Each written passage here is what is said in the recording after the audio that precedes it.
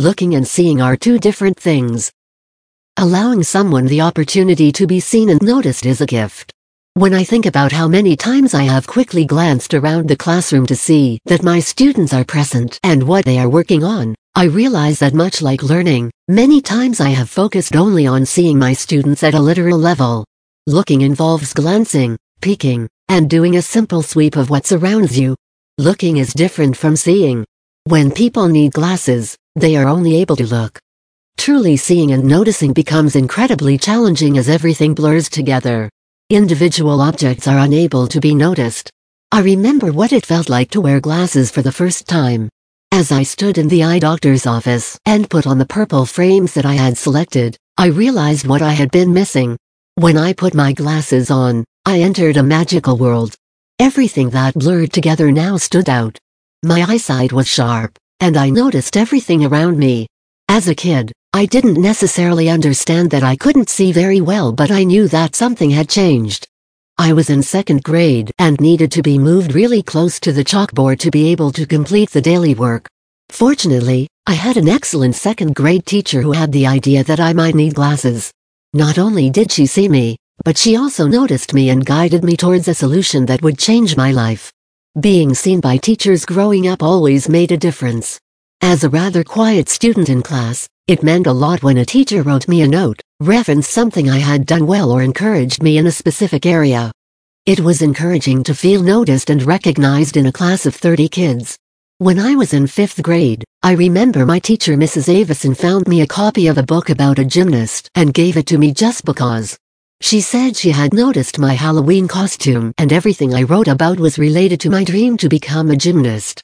As she presented me with a book she had come across, she said, "I know how much you love gymnastics, and I thought this would be perfect for you when I saw it."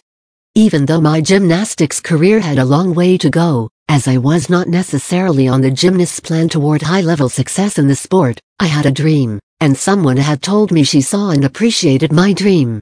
Throughout my middle school, high school, and college years, I was fortunate to have several teachers notice me. They moved past seeing me as a student in the class who searched for a grade or credit. The best educators found a way to pause and notice who I was, appreciating where I was, using my strengths, and finding a way to guide me to the next level. I was more engaged when I felt seen by the teacher. When it felt like I stood out and was noticed, I was excited, energized, and embraced learning. On my first day as a student teacher, Mr. Bacon, the educator I was working with, told me that one of my first responsibilities was to see each student. He shared that he had laminated a seating chart and used the dry erase marker to put a dot next to each student as he looked around the room to take attendance. He was passionate about the idea that I needed to see every student every day. I have a feeling Mr. Bacon had a double message here. At this moment, I realized part of being a teacher was finding a way to see each student every day.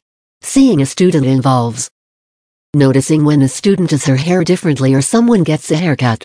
Noticing what he or she is interested in and could freely talk about. Noticing the student's strengths and focusing on what he or she does well. Noticing when an opportunity to match with a student. Noticing when encouragement is needed. Noticing and then listening to a song, looking at a piece of art, asking questions about or playing a video game, reading a book he or she recommends, watching the first episode of a series that a student loves. Noticing when there is an opportunity to challenge a student. Noticing what a student needs, rather than what he or she wants. Noticing when a student needs to speak and, I need to listen. Noticing when I need to help a student navigate pieces of the school year. This year I have worked hard to make sure that I see all of my students. While I see them logged into a Google Meet or turning in work on Google Classroom, seeing my students should be focused and intentional. Sending positive messages to students, asking follow-up questions about their writing, and sending postcards home has helped remind me that it is important to focus on every student. Recently, I have started a color code system with a basic attendance sheet. Different colors help to make me aware of who I have really seen and connected with, as well as who I am missing or doing a quick look at. Today, I strive not only to see each student to take attendance and notice what is happening in the classroom at a literal level, but to really see my students and see the learning unfolding in the classroom.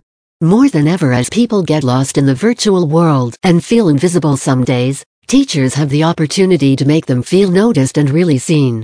The benefits that come from seeing students are endless. However, it is definitely challenging and might feel almost impossible some days, requiring focus and work to prioritize seeing students. But I would say, chase that impossible.